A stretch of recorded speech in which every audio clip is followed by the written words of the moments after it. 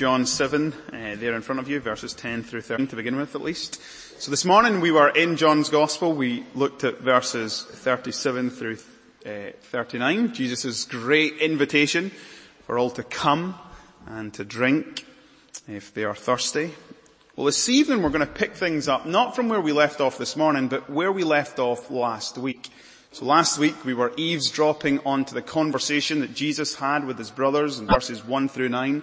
And that took place in Galilee. Well, as we pick things up in John 7 verse 10 and work our way through verse 52, Jesus is now in Jerusalem. And Jesus is at the Feast of Tabernacles, the Feast of Booths. And Jesus is going to be opposed, misunderstood. And as we work our way through this chapter, the opposition mounts. The misunderstanding deepens. But all of it begs the question, who is Jesus? And what do you make of him? What do you believe about him? Now, the plan is to look at verses 10 through 36 under the heading Jesus opposed at the temple. And then verses 40 through 52, Jesus opposed by the religious leaders. But John sets the scene for us just in verses 10 through 13. After his brothers had gone up to the feast, then Jesus also went up, not publicly, but privately. The Jews were looking for him at the feast, saying, "Where is he?" And there was much muttering about him among the people. Well, some said he's a good man. Others said, no, he's leading the people astray. Yet for fear of the Jews, no one spoke openly of him. The impression we get in these opening verses is that Jesus was the talk of the town. All the pilgrims are gathered in Jerusalem. They're here to celebrate this great festival, but everybody is talking about him. Now the reference to the Jews there in verse 11, the Jews were looking for him at the feast. That's the Jewish leadership. They're there and they're wondering, when's Jesus going to show up? Where is he? If you've got an NIV, it's, where is this man? They're searching for him because they want to kill him. We were told that back in John chapter 7 verse 1 and John chapter 5 verses 18 and 19. The Jewish leadership wanted Jesus dead. But notice, it wasn't just the Jewish leadership who were interested in his whereabouts. Even among the crowds of pilgrims, there was a great deal of interest. And we see that there was this muttering about him among the people. Now see that word muttering, it's a theologically loaded term. They were grumbling. We've heard that before. They were just like their forefathers. They were complaining about Jesus. And do you know why they were complaining? Because they wanted to make him king. They wanted him to be Messiah. They wanted him to meet their needs and do whatever they asked of him. They wanted him to fulfill all of their wishes, but the problem was Jesus not playing ball. Every time they tried to seize him, he seemed to escape from them. And just so you don't get the impression that everyone's conspiring against Jesus, there clearly were some people who said of Jesus, he's a good man. Now, in some ways that's the understatement of the year. Some of these people had witnessed Jesus heal a lame man who sat by a pool for 38 years. Some of these people were recipients of the miracle of the feeding of the multitude on the mountainside. And here's the testimony. He's a good man. And yet there were still others in the crowd and they said, no. He's not a good man. He's leading people astray. In fact, it does feel like the overwhelming majority of the people in Jerusalem for that feast, they misunderstood Jesus and they were indeed opposed to Jesus. Now the fact that Jesus divided opinion should not surprise us.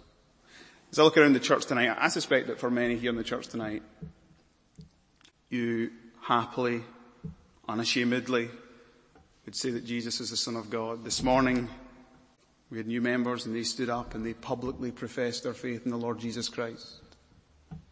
But it wouldn't surprise me if there are some in this church, you don't buy that claim. You're not convinced that he is the Son of God. And even if those who don't believe are in the minority in this church, let me tell you that outside of this church, there are many people with differing opinions regarding Jesus. And I want to suggest to you that there can only be one of two opinions. Jesus is either a deceiver, who's led people astray. And those of you who profess faith in him, you've been deceived. You've fallen for the greatest hoax in history. Or, he is good. He is God. He is Savior and Lord. And those of you who reject him and do not understand him, you will give an account to him. But let's read on. That's John setting the scene for us. Just notice in verse 13 that even though Jesus was the talk of the town, people weren't talking about it openly because of fear of the Jews. There's this really strange atmosphere at this Feast of the Booths. Everybody's whispering. Everybody's talking, but not openly, not publicly. Well, as we come to verses 14 to 18, here we learn one of the main reasons why the Jewish leaders objected to Jesus. He was not educated. At least he was not educated at one of their seminaries. He had not sat at one of the feet of their rabbis. Look at what we read in verse 14 and 15. About the middle of the feast, Jesus went up into the temple and began teaching. The Jews therefore marveled, saying, "How is it that this man is learning when he's never studied?" And just before we look at verse 15, I love this, right? Jesus is the talk of the town. The feast is well underway. And John tells us in verse 14, Jesus was fashionably late to the feast. The impression is that Jesus only came up to this feast. His brothers left Galilee and he came up sometime after. He probably came up midway in the feast. Because Jesus did not come to attend this feast. Jesus came to fulfill this feast. He wasn't one who erected a tent. He wasn't one who had come to take part in the ceremonies. He was the one who came to say that all of the ceremonies found their fulfillment in him. And notice, in fact, we know that there's something different to Jesus because we read there that he came up and he went to the temple and he began teaching. And that's because Jesus had something special to say, something significant to say to everyone. Before we get to learn anything about the content of his teaching, in verse 15 we have the Jewish leaders challenging him and opposing him that he's never received any official teaching from the Jews. Interesting, isn't it? Right? One of the things that when you study through John's Gospel is loads of people love to make an opinion or assertions regarding Jesus. And they're often wrong. So, like, back in chapter 1, Nathanael hears about Jesus and he says, "Can anything good come out of Nazareth?" Like, Jesus can't be good. Then there's others who say, Jesus can't be who he is. We know his mother and his father and his brothers and his sisters. Just a quick question. Do you ever judge people on the basis of outward appearances? Do you ever judge people on the basis of where they studied? Or perhaps because they haven't studied? Do you ever judge people on the basis of you think they've got a good family, they've got a good lineage? Or do you judge people who you think on the basis of the fact that they don't come from a good family? I think all of us can be guilty of judging people. It's really interesting. Last week when we were studying John chapter 7 verses 1 through 9, I said that at the end of it, Jesus' younger brother, one of them, James, he became a significant leader in the church. And he wrote one of the letters in the New Testament. One of the really interesting themes that runs throughout the letter of James is James says we should never judge someone on the basis of outward appearances. We should never show favoritism or partiality. And you wonder where he got that from? He got that from his big brother. Now here's all these people and they're judging Jesus. The Jews, they marveled. How is it that this man is learning when he has never studied? Now, the question that they asked, it's actually a rhetorical question. The intent is to demean and challenge the authority of Jesus. See when it says that they marveled, not in the positive sense, this is in the negative sense. But what I love about Jesus in this passage, right, is all of his responses. They ask a rhetorical question to mock him and to challenge his authority. Jesus chooses, I'm going to respond to your question. And what he does is he reveals the source of his teaching, which actually carries with it an authority and validity that devastatingly trumps all of the authority of any ordained rabbi. Look at what he says. My teaching is not my own. It is the teaching of the one who sent me. Jesus does not need to claim the authority of the Jews. He claims the authority of God. Who's the source of his authority? God. The one who sent him. These words have been said over and over again in John's gospel by Jesus. He was here on the mission of God the Father. And what Jesus is saying in essence when he says this statement is he's saying, I am the greater than Moses. I am the prophet that's come in the form of Moses, the one who's prophesied about in Deuteronomy 18 verse 15 to 20. I am the prophet like Moses almost to the letter. Jesus wasn't just this self-taught religious genius. He was nothing less than the Son of God, sent to be the prophet of God, to reveal God and speak God's words to the people. Now, just so we can enter into this moment, the look in the faces of the religious leaders would be one of shock and horror. Claiming to be of God, that's blasphemy, worthy of death. But does Jesus hold back? We'll look at verse 17. If anyone's will is to do God's will, he will know whether the teaching is from God or whether I'm speaking on my own authority.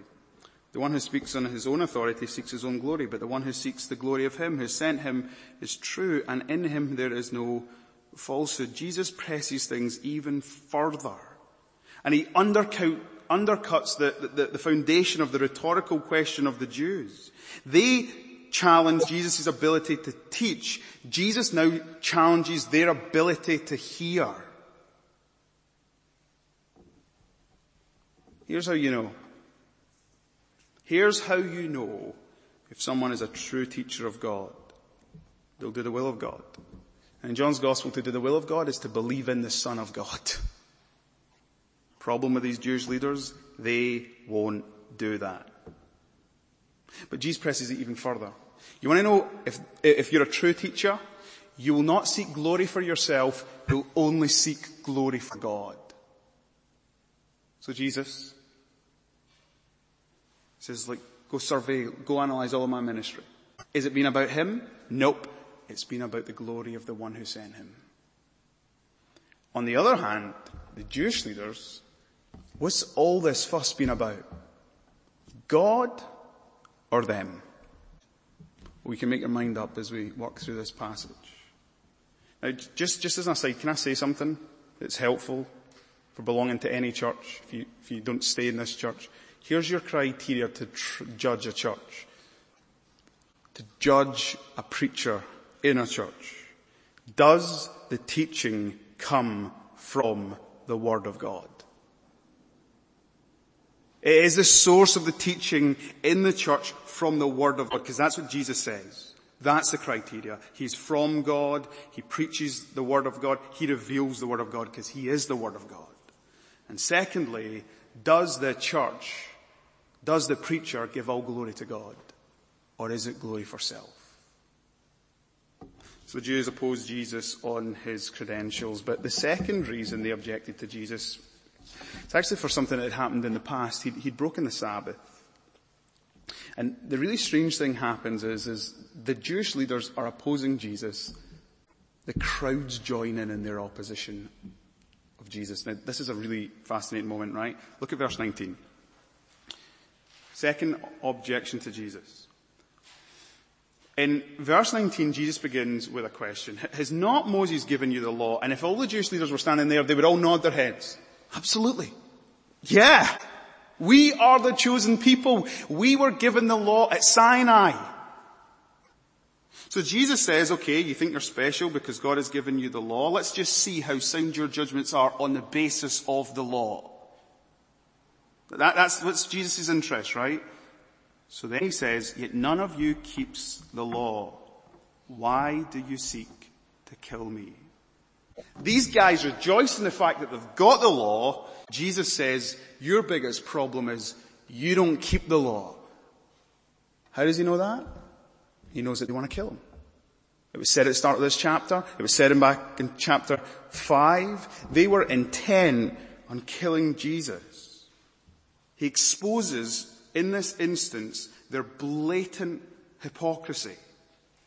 Now this is the strangest moment. Look at what happens next. Verse 20, the crowd answered. So the crowd are listening on to this little dialogue between Jesus and the Jewish leaders, and the crowd answered, you have a demon! Who is seeking to kill you?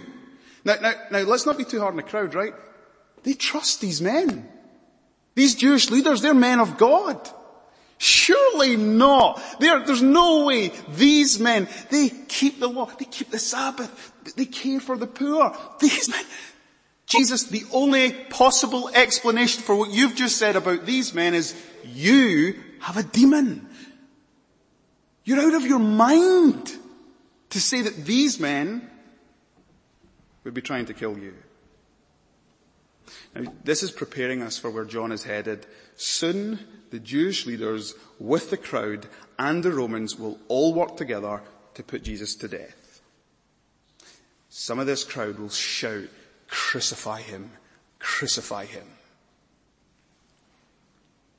Now what I love is what Jesus does next.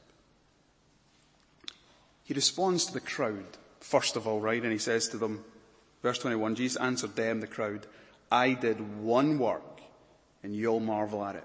Do you remember what work he did? Where they were all marveling? Back in John chapter 5, he healed a lame man at the pool of Siloam. And do you remember? They were all marveling. They were all like rejoicing at what Jesus had done. Now, this is brilliant. You were all marveling at it. I think there's a sense in which Jesus may even be asking a question. You were all marveling at it. And maybe he glanced over to the Jewish leaders. Did they marvel at Jesus when he healed the man? Nope. In fact, it's right there when Jesus healed the man, we read instantly that the Jewish leaders were furious, and because he broke the Sabbath, they wanted to kill him. Jesus was not out of his mind. Jesus in this moment, he's exposing what was going on in the Jewish leaders. The crowd may have not known it, but Jesus did. And can I just say that, right? You might try and convince other people that you are someone you're not. You might try and give the impression to everybody that you're good, you're godly, which we all aspire to be, and we're all trying to work in the process of sanctification. But as Christians, right, let's never be deceived by one another in this sense. We all know that all of us don't live up to what we're called to. And you know, sometimes in church circles, we can be so surprised when there's like a huge scandal.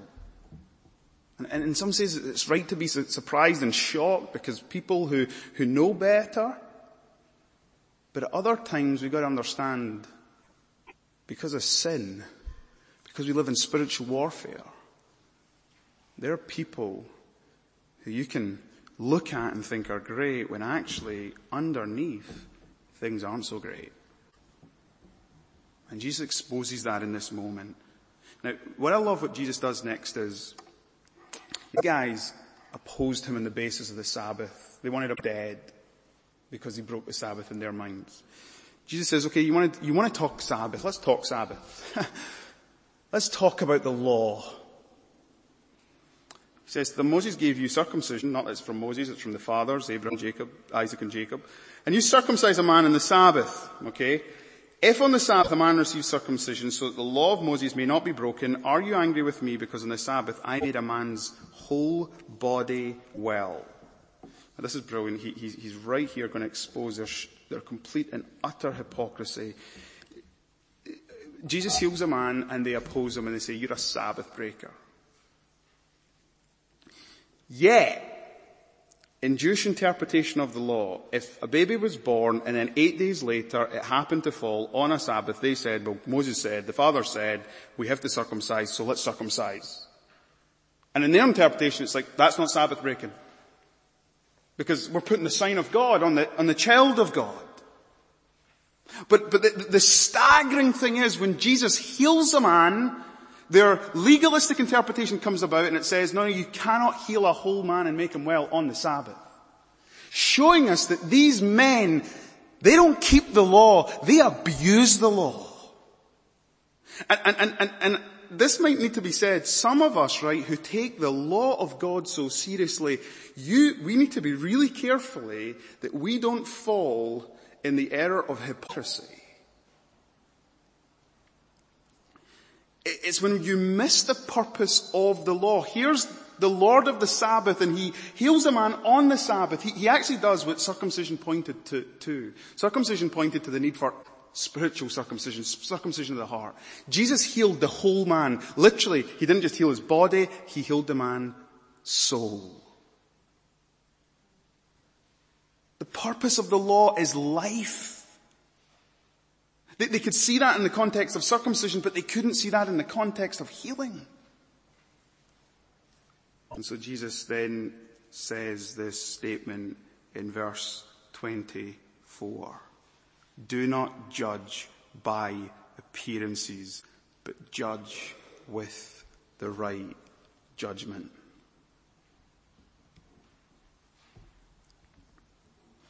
Goes back to my question, do you ever judge people by appearances?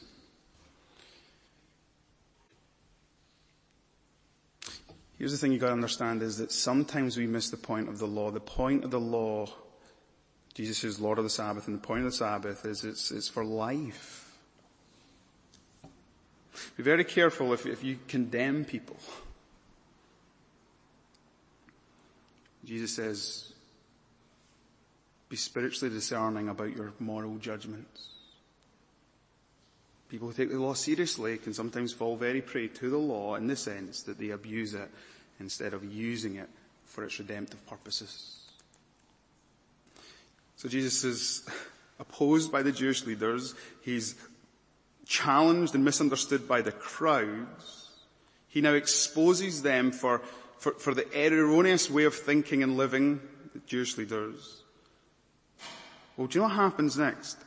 The people in Jerusalem, so that's not the pilgrims, just people living in Jerusalem, right? They're there, and look at what happens. We have the third objection. Now, I love this. The people of Jerusalem, right, the local residents, they hear all that's going on, and they just see complete hypocrisy and confusion everywhere. So verse 25. Some of the people of Jerusalem said, is not this the man whom they seek to kill? Now, I love this, right?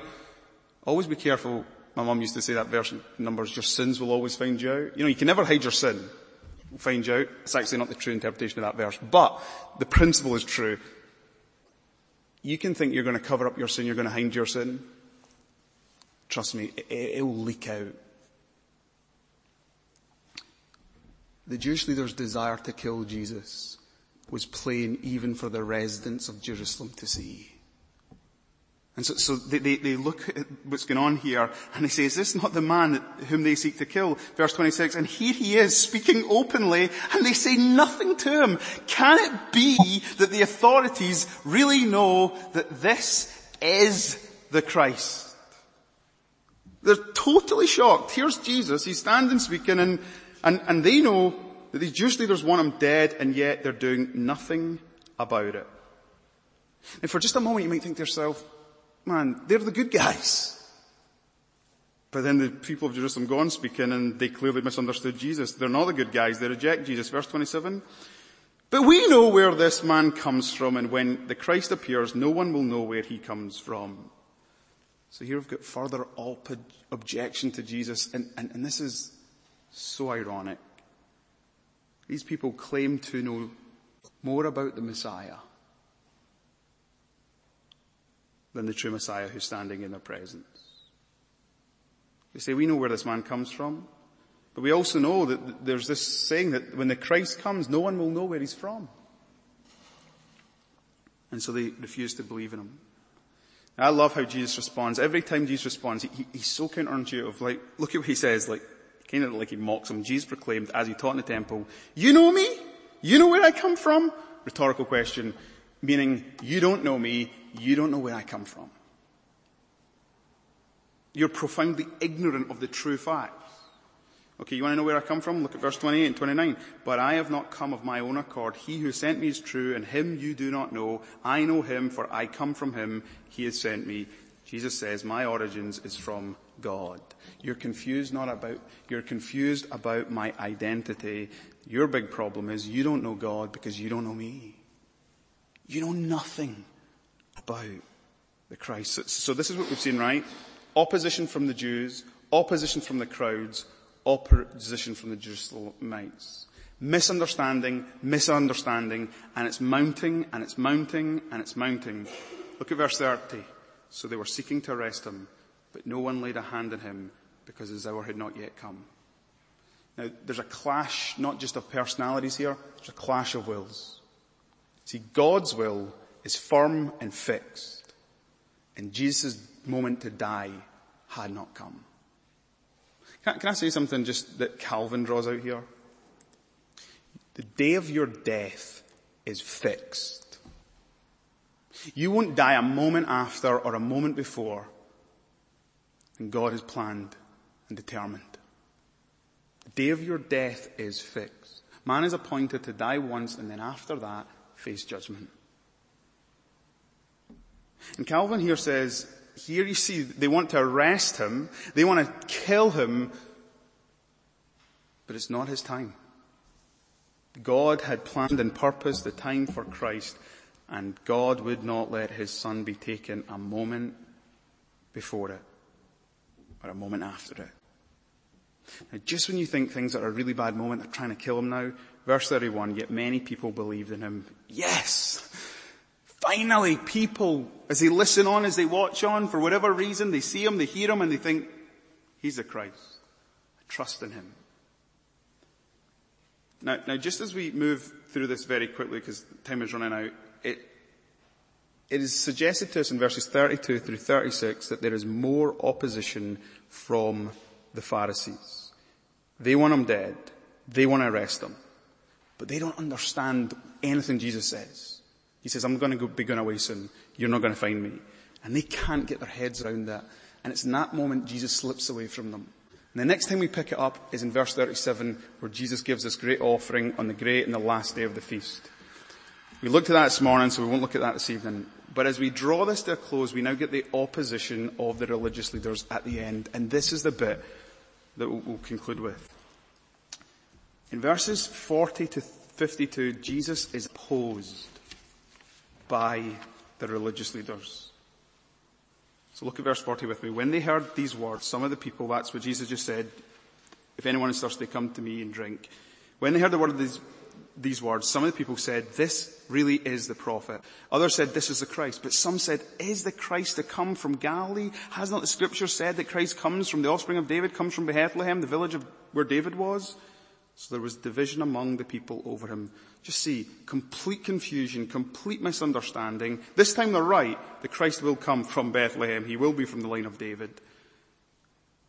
But people aren't so sure.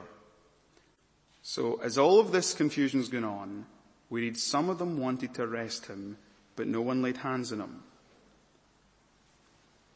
Now, this is the bit that's fascinating. Second time that people have tried to arrest him and kill him, and they can't. Because as I said, God's timing is perfect. Jesus was appointed to die for our sins, to take the judgment of God upon himself for his soul. They can't kill him. And so they ask the men, why did you not bring him to us? And I love this. These religious leaders who so desperately oppose Jesus, they're answered by their officers and they say, no one ever spoke like this man. In other words, we heard him say, if anyone is thirsty, come to me and drink. And we've never heard anything like that. This man gave me and the other officers an invitation, and we believed. Now the fury here of the Pharisees and the chief priests is evident for all to see. The Pharisees answered, have you also been deceived? And ironic, they're the deceived ones. And look at what they do, right?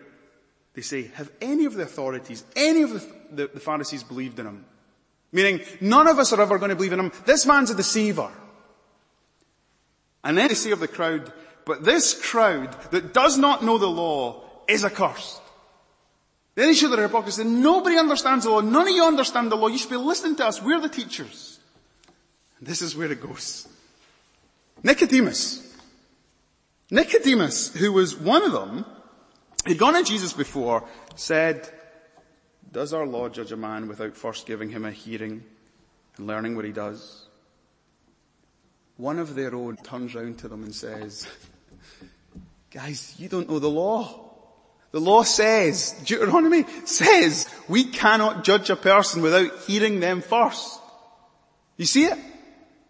These leaders are so deceived. They're blatant hypocrites. These men will stand accursed. Those who teach will face a stricter judgment. These men are breaking the law left, right, and center. But this is the beautiful thing. One of their own, who they said, if any of the Pharisees, if any of the religious leaders, if any of them believed in him, answer, guys, you're wrong. It seems Nicodemus, his heart is softened to Jesus. And he's coming round. And he sees Jesus for who he is. But I want you to see that the majority of people, they oppose Jesus. They misunderstood Jesus.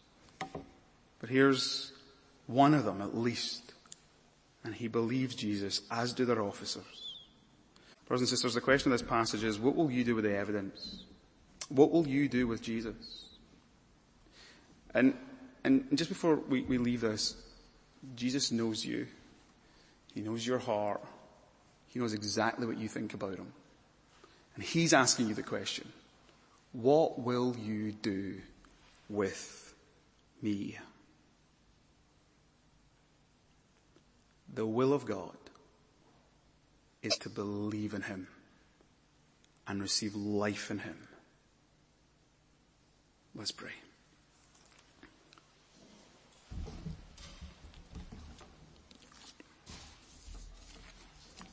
Lord Jesus, we've listened on as you interacted at that Feast of the Booths there in the first century. We've watched your responses to the people, to the Jewish leaders, to the crowds.